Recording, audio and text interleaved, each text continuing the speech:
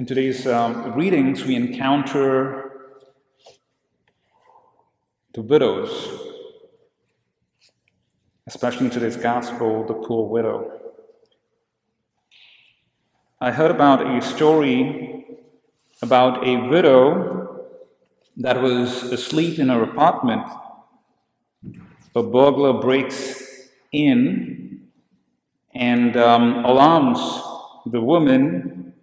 He walks up to her, and with a gun pointing to her head, he says, "Don't move.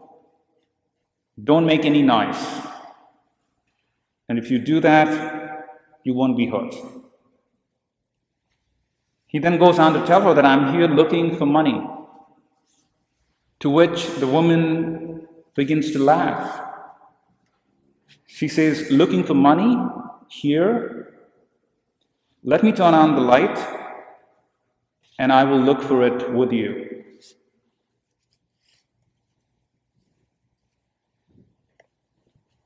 The two widows we encounter in the readings today are a little different. But we begin with the widow of Zarephath, who is willing to serve God's prophet Elijah. She's willing to give everything that she has, the little ration that is left in her house. She has a little one to care for, but decides to give that away. She gives it to God through Elijah. And through her, we receive that message, do not be afraid. Many a times in our own lives, we want to cling to our own idols, to my own ways of doing things, rather than offering everything to God. In the gospel, we encounter the poor widow who gives away 2 small coins into the collection box. That's the only money that she has, and she's willing to give that. And what Jesus tells us that it is not the amount that matters, but rather the heart. Maybe others are donating big amounts of money, but it's from their surplus. Compared to the wealth that they have, it is nothing. So today's lesson that Jesus wants to teach us is beyond the financial aspects that we encounter, but it has to do with our relationship with Christ. It has to do with our vocation to follow Him as His disciple. We celebrate this week here in the U.S., Vocation Awareness Week. We remember in the Gospels when Jesus called out the first disciples, when He called out Simon and Andrew on the shore of the Sea of Galilee. We hear that they abandoned their nets and followed Jesus.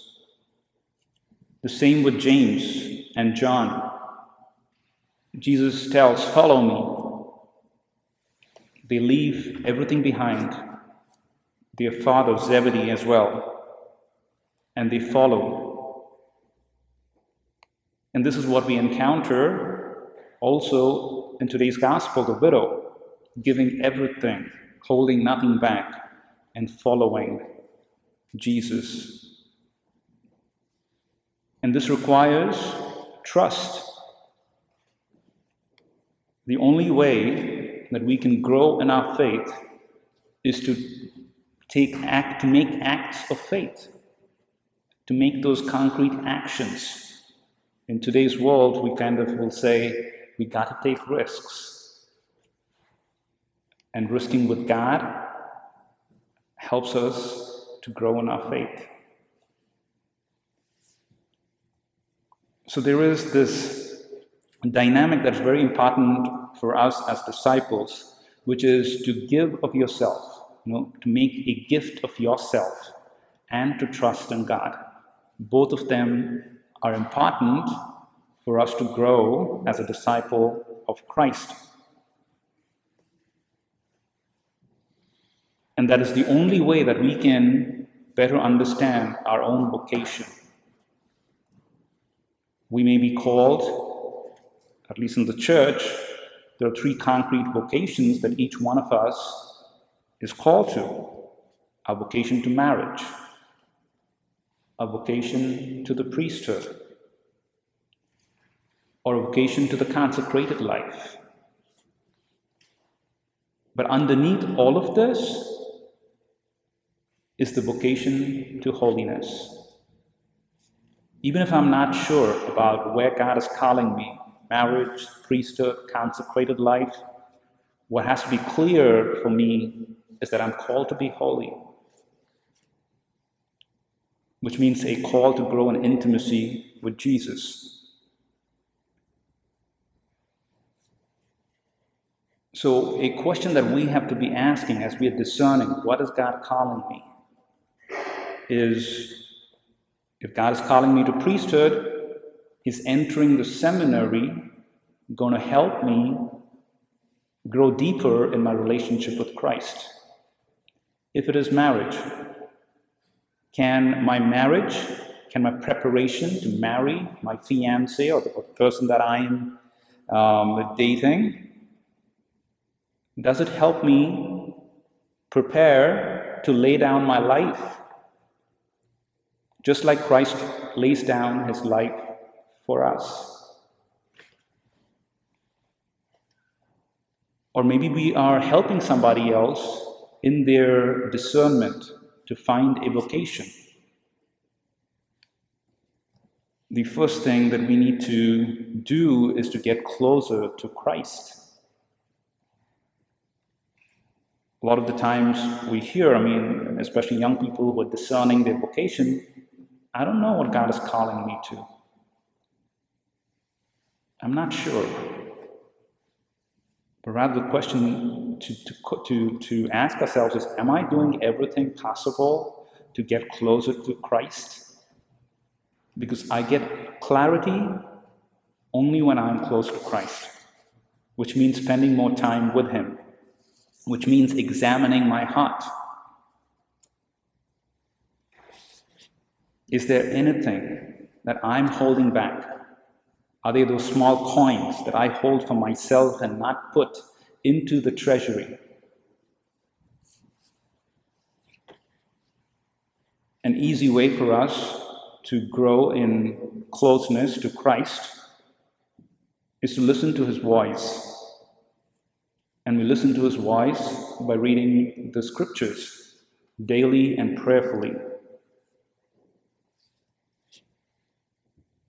And if we do that with a faith, with a trust that his word is going to change me, he's going to change my heart, and we approach in faith, there are miracles that can happen. It is said that it takes about 21 days of deliberate and repeated action to build a new habit. So if I make a resolution today, if I'm not reading the scriptures on a regular basis, if I can make that commitment today that every day, whatever it may be, 2 minutes, 5 minutes, I'm going to spend time reading the scriptures for the next 21 days, by Advent, you would have built a great habit of reading scripture daily.